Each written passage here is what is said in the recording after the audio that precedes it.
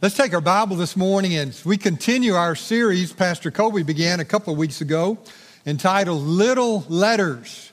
Little Letters. And the letter we're looking at this morning is 2 John. It is the littlest of them all. But Brother Joey, thank you for praying for our Vacation Bible School. It is one of the greatest outreaches, I believe, of Baptist churches, reaching our kids, reaching community kids, and just pray. I know many of you probably came to Christ at a Vacation Bible School. So we're excited about what's going on this week, and pray for our staff and all the volunteers this week. So it's going to be a wonderful week. But take a minute, find 2 John. I was trying all week to incorporate. The theme of 2 John is shipwrecked, but it's not.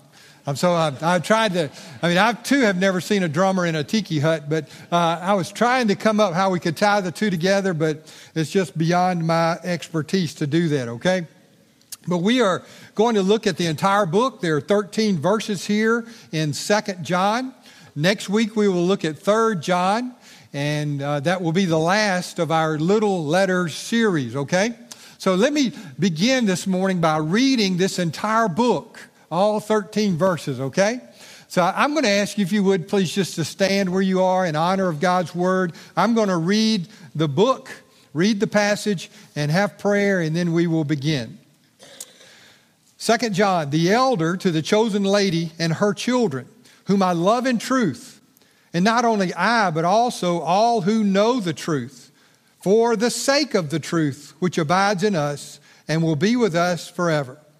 Grace, mercy, and peace will be with us from God the Father and from Jesus Christ, the Son of the Father, in truth and love. I was very glad to find some of your children walking in truth, just as we have received commandment to do from the Father. Now I ask you, lady, not as though I were writing to you a new commandment, but the one which we have had from the beginning, that we love one another. And this is love, that we walk according to his commandments. This is the commandment, just as you have heard from the beginning, that you should walk in it. Verse 7, for many deceivers have gone out into the world, those who do not acknowledge Jesus Christ as having coming in the flesh. This is the deceiver and the antichrist. Watch yourselves, that you do not lose what we have accomplished, that you may receive a full reward. Anyone who goes too far and does not abide in the teaching of Christ does not have God. The one who abides in the teaching, he has both the Father and the Son. If anyone comes to you and does not bring this teaching, do not receive him into your house and do not give him a greeting. For the one who gives him a greeting participates in his evil deeds. Though I have many things to write to you, I do not want to do so with paper and ink, but I hope to come to you and speak face to face so that your joy may be made full. The children of your chosen sister greet you. Father, thank you for your word this morning. Lord, I pray that you would open our eyes that we may behold wonderful things from your word. Father, we thank you that your word is a lamp unto our feet, a light unto our path. God, we pray that as we study this short but powerful letter, God, that you would open our hearts to your truth. God, that you would help us to go, Father, move deeper into a relationship with our Lord and Savior, Jesus Christ. God, I pray that you would help us to be strong defenders of the truth, God, that you have given us. And Lord, you've given it to us for your glory. Bless us now, we pray, in Jesus' name. Amen. Thank you. You may be seated. We know that 2 John is written by the elder John, the same one who gave us 1 John, who gave us the Gospel of John. 2 John has many of the same themes that John gives us in his first letter, in 1 John. So I'm going to kind of give you, first of all, a review of 1 John, kind of a flyby version of the book of 1 John so that we can understand more about what we're going to see in 2 John. 1 John was written so that we can have assurance in the Christian life. I remember as a college student here at the university, I attended Emmanuel Baptist Church, which was over on the other side of town than it is now. But Dr. Kenneth Houchin was our pastor. And many students went there. But I remember Dr. Houchin always saying there are two great days in a Christian's life. The first great day is the day you're saved, the day you come to know Christ. And the second day is the day that you know that you are saved. And I remember him saying that several times because I know a lot of people over the years for a long time who have really struggled with this issue. How can I know that I've really been born again? How can I know that I really am a Christian, that I have a relationship with God? Well, the book of 1 John, and we'll see in 2 John, are written to give us, first of all, assurance in our faith. John tells us in 1 John chapter, in the epistle of 1 John chapter 2, he tells us that we can look at our life and examine our relationship to other believers. I call that the social test. Look at 1 John chapter 2, verse 9. John says, the one who says he is in the light and yet hates his brother is in the darkness until now. The one who loves his brother abides in the light, and there's no cause for stumbling in him. What's the test? We call it the social test. Do I have love for my brother? Is there a love in my heart for fellow believers, for other people? Now, let me just say right off, in each of these three examinations, each of these three tests, no one does it perfectly. But can you see how you've been growing in this area? Can you see how God has given you a greater love for fellow believers, for your family, for other people, for your neighbor? Do you see the love of God in your heart? The second test is a moral test. Do we obey his commandments? 1 John chapter 2, verses 3 and 5. John says, by this we know that we have come to know him, if we keep his commandments. The one who says, I have come to know him, and does not keep his commandments is a liar, and the truth is not in him. But whoever keeps his word, in him the love of God has truly been perfected. So I call this the moral test, or the test of obedience. Is the trend of my life toward obeying the commandments of God? Do I want to do what God wants me to do? Do I do that perfectly? No. But is that the desire of my heart? I love Psalm 119, 165. It says, those who love thy law have great peace, and nothing causes them to stumble. Do I love God's word? Do I enjoy getting into God's word?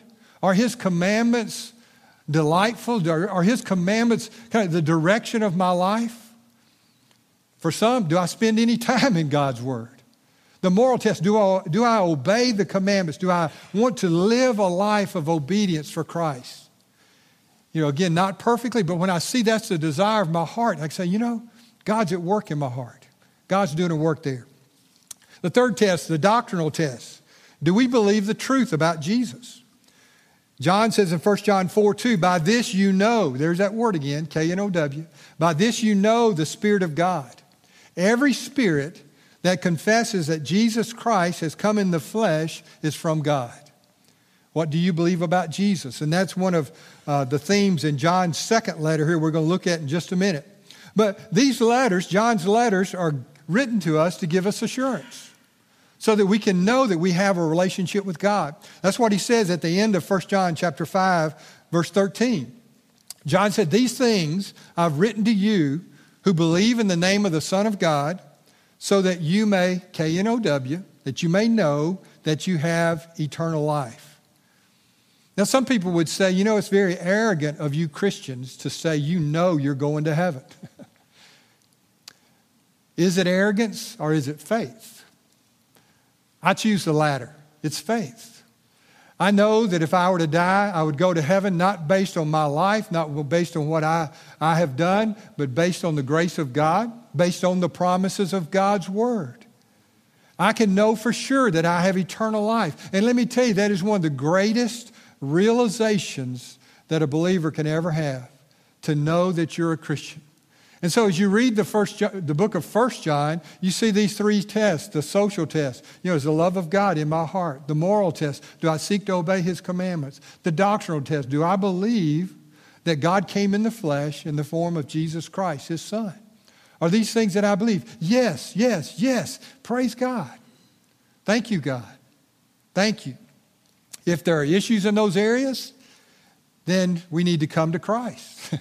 We need to get right with the Lord and say, God, I want to confirm this area of my life. I want to know for sure. So that's what we see in 1 John. But notice all three of these tests in 2 John. Look at verse 5. Now I ask you, lady, not as though I were writing to you a new commandment, but the one which we've had from the beginning, that we what? Love one another. There's that social test, that we love one another. Look at verse 6. And this is love, that we walk according to his commandments. There's that, what test? The moral test. Our lifestyle, our walk. Are we walking in obedience? Then in verse 7, it's kind of, we take the negative point, but he said, many deceivers have gone out into the world, those who do not, but we do. We acknowledge, verse 7, that Jesus Christ as coming in the flesh. And we're going to look at that more in just a moment. But do you see the connection here between 1 John and 2 John? So John is driving home a point that we need to have assurance in our relationship with God. So that's one of the reasons he's written these letters. But also a secondary reason, he's written these letters so that you and I can discern truth from deception. So that you and I can discern truth from deception. And that's what we're going to see here in 2 John. The summary of this short letter would simply be 2 John encourages us to abide in truth and warns us to avoid deception. Okay? Quick background, John, as I said, is the elder. He was old when he wrote this, but he's not writing and calling himself an elder because he's an old man. He's writing because of his authority to the churches in this area. Some people believe that he's writing to an actual lady, a woman in the church at Ephesus. As a matter of fact, many of the folks I read believe that. Some, however, and I'm of the inclination, he's writing to the church. I believe that he's using a female designation to the church, particularly the church at Ephesus there. But either way, whether it's to a real lady, a particular lady and her children, or the church and her children, either way, it does not change the message. A message of encouragement and a message of warning. It's interesting that the context of this letter is being shipwrecked. No, I'm teasing. The context of this letter, I'm just seeing if you're awake, is verse 10 and 11. Hosting traveling missionaries. Now we'll see in 3 John, he tells them, be sure to host the right ones. Be sure when you host someone who's traveling and preaching and teaching, you're furthering the kingdom of God. In 2 John, he's warning them, don't host the wrong people. Look at verse 10.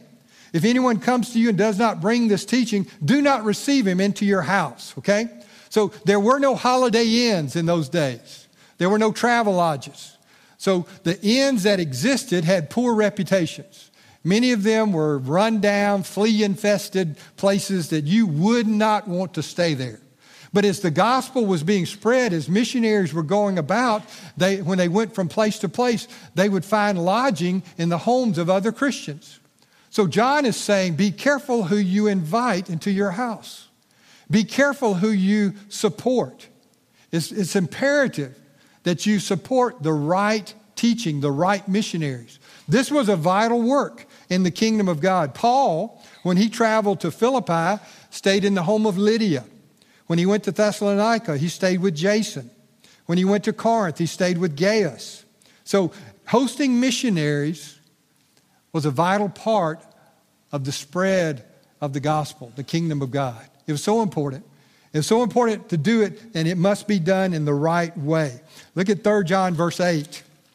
He says, therefore we ought to support such men so that we may be fellow workers with the truth. So John was saying, when you do this, you're being a part of God's work. So be careful who you host. It's essential for the host to distinguish between the true and the false. So, as we'll see this morning, there's a warning about being deceived, and there's an encouragement to walk in truth. Let's look at the first, the encouragement. We are encouraged to abide in truth. We see this in verses 1 through 6 that we just read. Truth. You remember when Jesus was standing before Pilate? And Jesus said to him, "Everyone who is of the truth hears my voice." What did Pilate say? What is truth? What is truth? That's a good question for us to begin with this morning. What is truth? Much like Pastor Colby, as he was teaching us through the book of Jude the past 2 Sundays, and we were encouraged to contend for the faith. The faith. And he did a great job of, telling us it's not just my faith, but the faith. It's what we believe as Christians. And so the same can be said about the truth, but also there's a side of the truth that we cannot ignore based on John's gospel. What did Jesus say about the truth? John 14:6. I see something here. I am the way, the truth, and the life. No one comes into the Father but by me. So I want us to get our minds kind of wrapping around this morning, that the truth is the teachings of Christ, are the teachings of Christ. They are the truth, the gospel, the truth. But also, I want us to understand that our relationship with the truth is as personal as our relationship with Jesus. Jesus said, "You shall know the truth, and the truth shall set you free." Yes, there's the teaching of Christ, but there's the person of Christ who is the truth, the truth.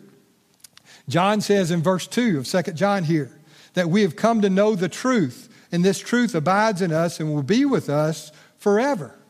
So as we talk about the truth this morning, it's centered in the person of Jesus Christ as he is revealed in the Scriptures. So the teaching of the Scriptures, the person of Christ, that's the truth that we're talking about. And we're encouraged to abide in the truth. Look at verse 3. What's the truth about grace, mercy, and peace? Well, the truth about grace is that God extends to us his grace. Unmerited, undeserved, for by grace are we saved. And we need to understand that. We need to abide in that truth. We need to wrap our minds around that truth, that God's provision for us in Christ was by grace. God loves us while we were undeserving. We need to understand that. That's a part of the truth. What about mercy? Verse 3.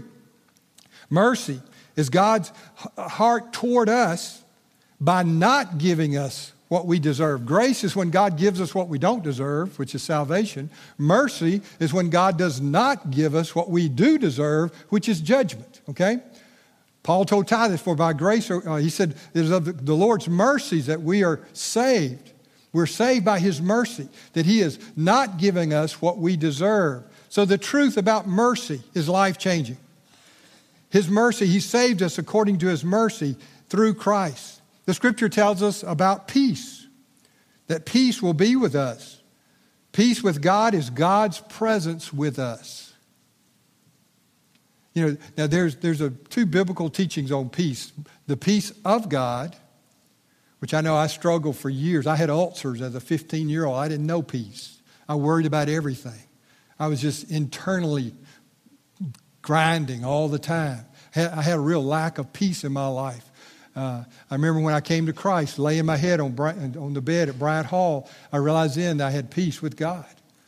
But I didn't have the peace of God. Peace with God is what God has done as he has brought together. Peace means to make complete. That relationship that we can have with God through the blood of his Son, Jesus Christ. Paul says, therefore, having been justified by faith, we have peace with God through the Lord Jesus Christ. And again, these elements, grace, mercy, and peace, that's the truth that we are to abide in. That's a part of the truth that we are to abide in. To understand these things, to cling to these things, to hold to these truths as they are so near and dear to us.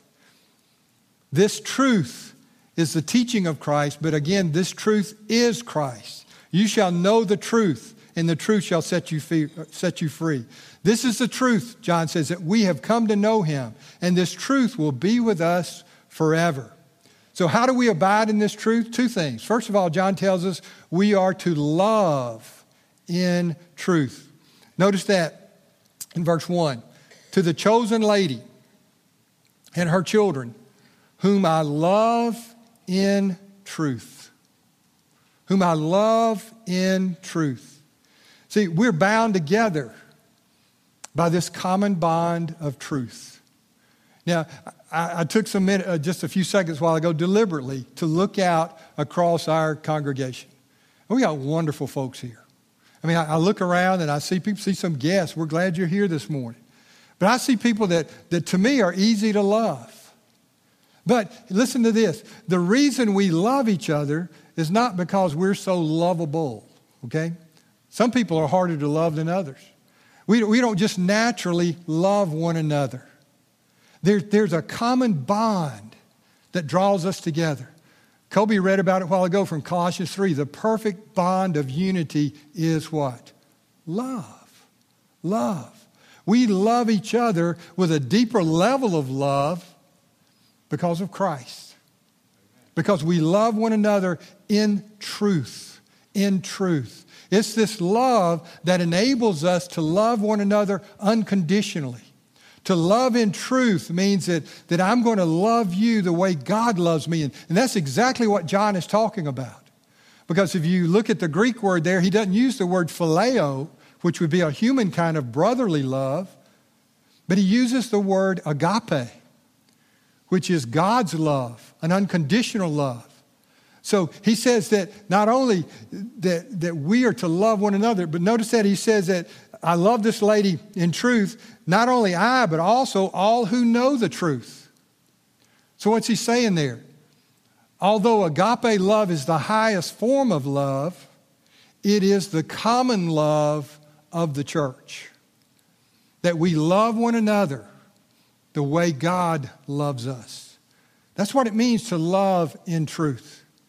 You know, I've done marriage counseling over the years, and I've realized, guys say, well, I just fell out of love. You don't fall out of love, you fall out of trees. Somebody say, oh, my life has changed. I fell in love. You don't fall in love, you fall in holes. Love goes much deeper than just an emotional feeling. That's what we're talking about. We're talking about the way God loved us. While we were yet sinners, God demonstrated his love for us. Christ died for us. There's a love in truth that goes much deeper than just physical attraction, sensual attraction, or brotherly love. And that's what we're talking about here. That to abide in the truth means that I have made up my mind. I'm going to love those people. By God's grace, I'm going to love those people. I'm going to be a part of a loving environment. I'm going to be a part of loving each other unconditionally.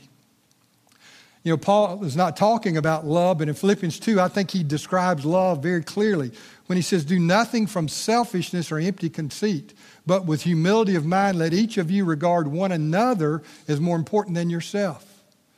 Church, just to sum it up, that's what love is. When you consider the other person as more important than yourself.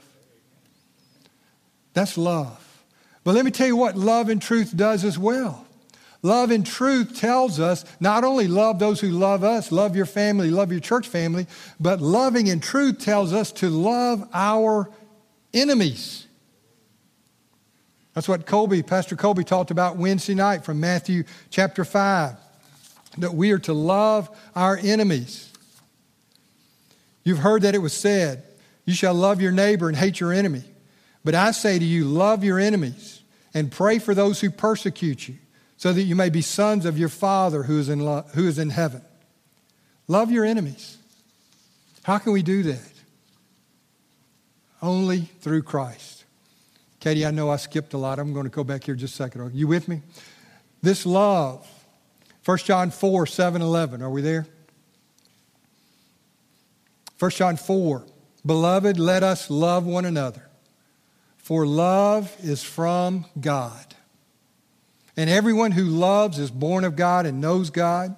The one who does not love does not know God, for God is love. By this the love of God was manifested in us, that God sent his only begotten Son into the world so that we might live through him.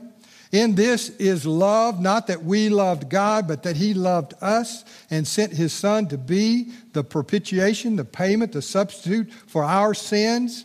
Beloved, if God so loved us, we also ought to love one another. So if I'm going to abide in truth, I've got to get a handle on this matter of loving other people, loving others the way God loves us. Jesus said, a new commandment I give to you, that you love one another, even as I have loved you, so that you also love one another. By this will all men know that you're my disciples, if you have love for one another. Now, loving one another was not a new commandment, but Jesus said, the standard that I give you is new. You don't just love your neighbor and hate your enemies. You love others the way I've loved you. And I have loved you while you are or were the enemies of God. So we see this is a new level of love.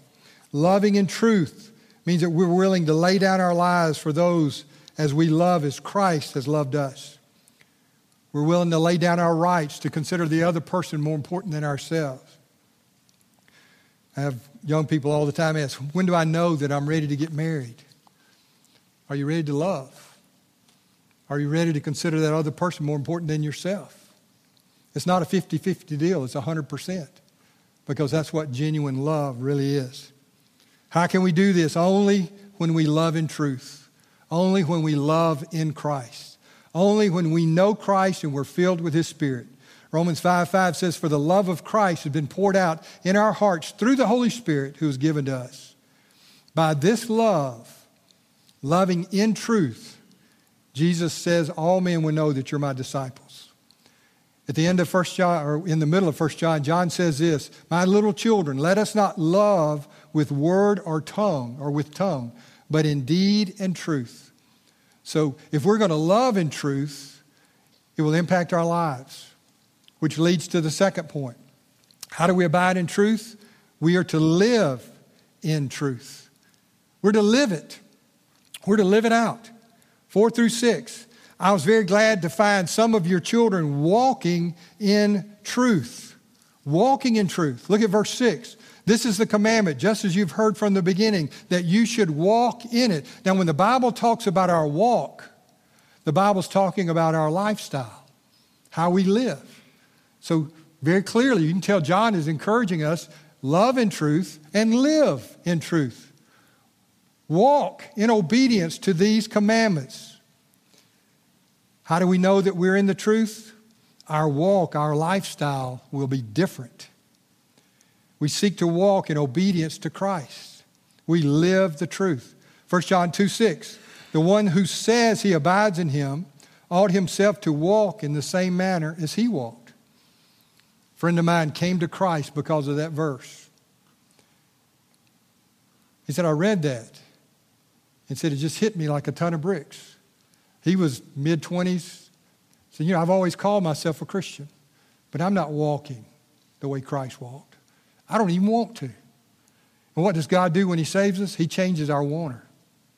We want to walk. Do we do it perfectly? Again, it's not the perfection of our life, it's the direction of our life. Am I seeking to be more like Christ? Living this truth. 1 John 2:4. The one who says, I've come to know him and does not keep his commandments is a liar, and the truth is not in him. What's interesting here in 2 John is notice the relationship. It is consistent in Scripture, but particularly here. Notice the relationship between love and obedience. Verse 6, John says, this is love. What is love? Is it a feeling? This is love. That we walk according to his commandments. What? Love is obedience. That's an interesting way to describe love, isn't it?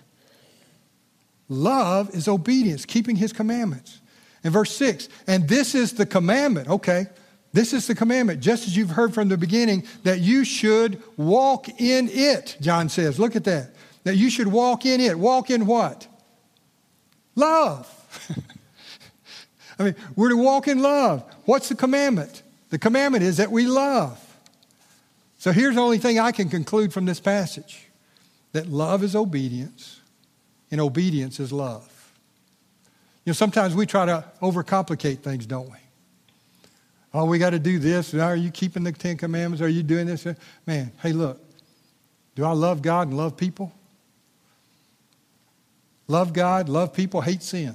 That kind of simplifies things. But obedience is love, and love is obedience. That's what Jesus said, John 14. He who has my commandments and keeps them, he who has my commandments and obeys them is the one who loves me.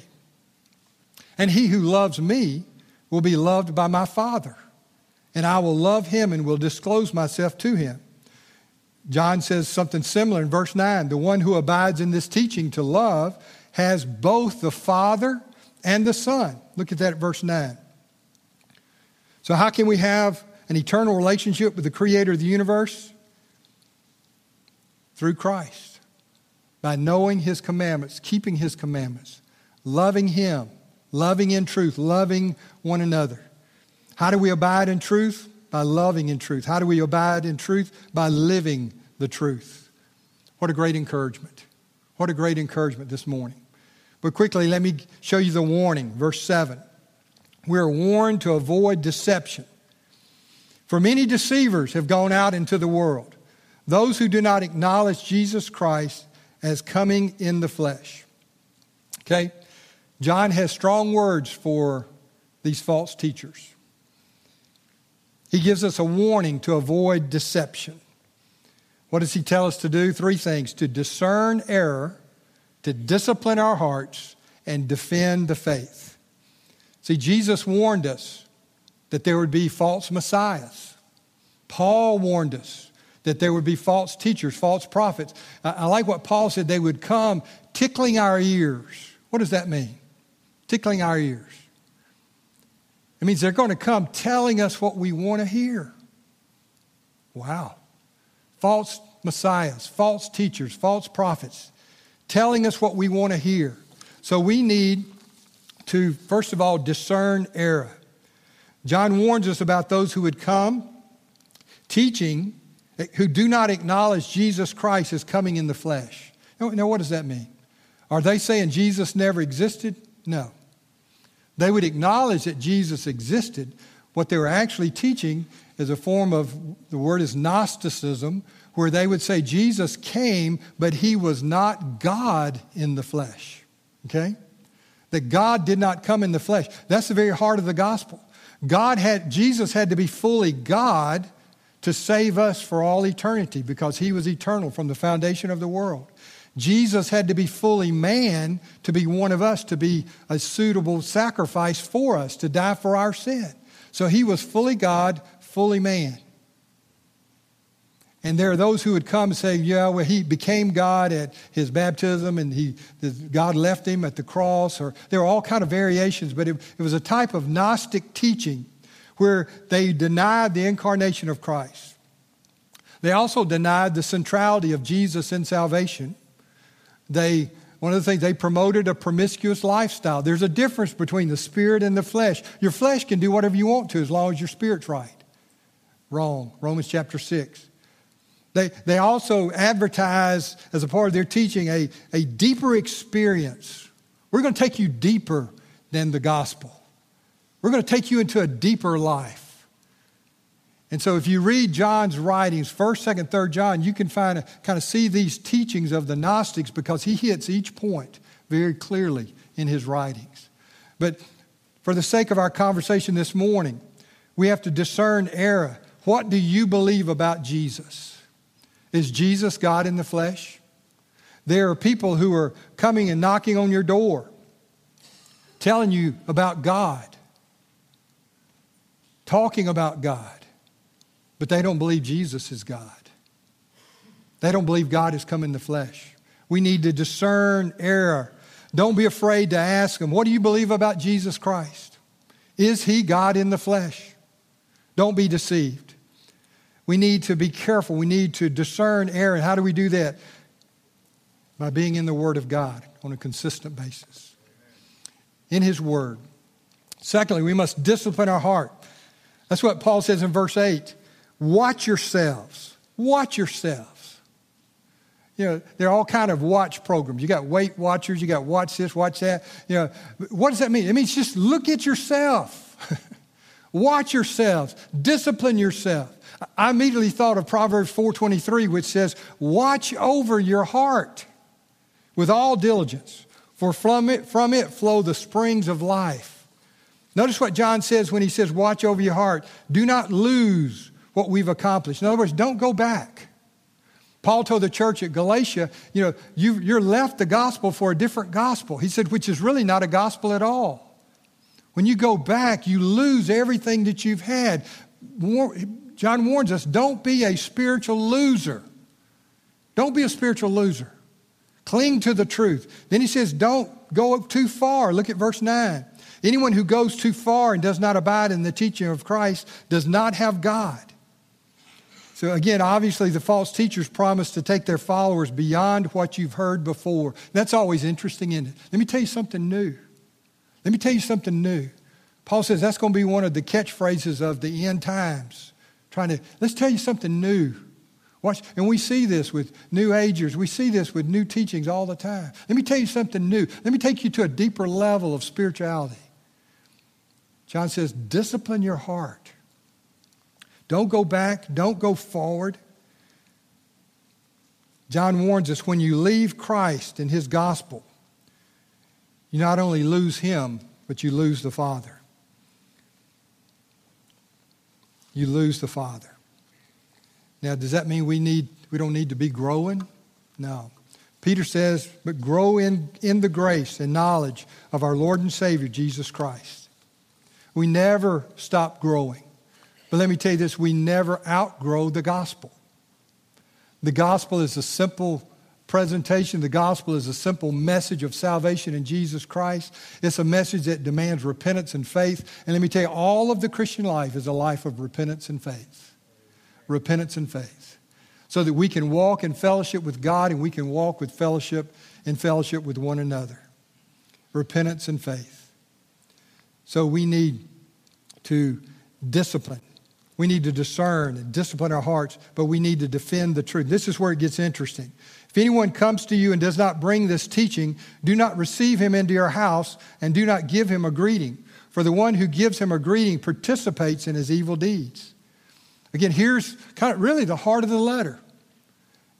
You got the truth. You need to abide in truth, love in truth, live in truth. But here's how you know the difference. Deceivers are going to come. Don't bring them into your house. Don't be a part of their ministry. Don't help them along the way. As we said in 3 John verse 8, that they would be fellow workers with the truth. So just the opposite is true here. They would be fellow workers with deception if you brought the wrong people into your home. So what does that mean for us today? Just a couple things. Be careful who you support financially. There are a lot of people on television, radio, whatever, all kind of ministries out there asking for support, financial support. Be very careful who you support. Make sure they are teaching the Bible. Make sure they are sound doctrinally. Make sure you're not giving your money to support some type of false teaching. They can come in all kind of packages, so be careful. Don't buy books or purchase literature from questionable teachers. You're supporting their ministry. Now, I can see guys say, well, I need to see what this guy's saying. I want to study it and refute it. That's okay. But if you're learning, you're filling your home and your mind with false teaching, you're doing exactly what John tells us not to do. Don't support them. Don't aid them.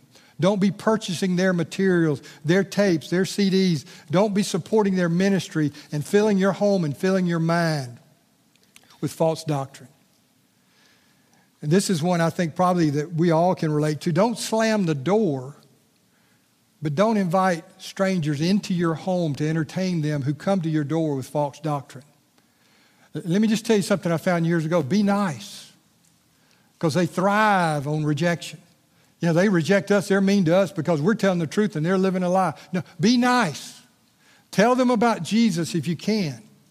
I've had hours of conversation with different groups who come and with very little success, I'll be honest with you.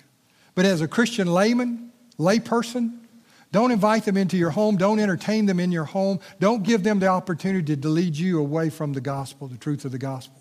Be nice to them. Tell them about Jesus if you can, if they'll listen. Many times they won't. When you start talking about what Jesus means to you, they're ready to 88 and out the gate, okay? But you tell them if you can. Don't slam the door, but don't invite them in. Don't invite them in. I like what Ligon Duncan says. Christians, don't dabble, don't mingle, don't be pulled in through a personal relationship with someone who is teaching something that's going to cut you off from your only hope of salvation. That's how dangerous, that's how important this is. Don't dabble, don't mingle. Now, I know there are a number of questions probably running through your mind. Jesus, John's not telling us that every time we disagree, we need to disfellowship. I'm not going to have fellowship with that guy because he didn't. No, even denominations, there are denominations that we disagree about certain things, but we can agree on this, the centrality of Jesus. If a denomination denies the centrality of Christ, if a denomination denies the person and work of Christ, we don't want to have fellowship with them. That's false teaching. Is John telling me not to have non-Christians in my home? No. No. All of Scripture tells us to invite lost people into our homes. We're to feed them. We're to fellowship with them. We're to love them to Jesus. Don't say, well, 3 John says, I'm not going to let you in the door. No. 2 John says, don't let a false teacher in your home. But a lost person, you come in and you, by God's grace, share the gospel and lead them to Jesus. So what's the takeaway this morning? 2 things. Lord, give us discerning minds and loving hearts. Discerning minds and loving hearts. While we must love one another deeply, we cannot tolerate error in our church. We cannot tolerate it. We love each other deeply, but we defend the truth. We defend the truth. And then as we close, we're invited to experience abundant joy. John says, it's kind of like Jude. Jude started out writing one letter and ended up saying something else. But John says, I have many things to write to you. I do not want to do so with paper and ink. In other words, I've written something to you, but I got a lot more about this I want to say. But I hope to come to you and speak to you face to face so that your joy may be made full. Fullness of joy is found only as we walk in truth, in love, in obedience, in fellowship with God, in fellowship with one another. That's where true joy comes from. Let me tell you, there are going to be some of you here, you've heard it already, and you're going to hear it again. The world is going to offer you joy. The world is going to offer you pleasure. The world is going to say to you, this is what's going to really make you happy. I've got a friend of mine right now who's walked away from his wife and 3 children and 4 grandchildren because he's looking to be happy. I'm not happy. Baloney. God offers us joy as we walk in obedience, as we walk in fellowship with Him, with fellow believers, as we walk in truth, as we love in truth. That's where full joy is found. True joy is found in walking with Jesus. This old beloved saint of God, John, loves these believers. He's written this short letter to encourage, to warn, and in doing so to invite them to experience the fullness of joy that is available to all those who are in Christ. If you're not in Christ this morning, you too can experience the fullness of joy. You can know what it's like to have God's grace, to experience God's grace, God's unconditional love, God's mercy. He does not give you judgment. He gives you a seat at the table instead of judgment. God's peace, you can have a relationship with God through the Lord Jesus Christ. Let's pray. Father, thank you for the book.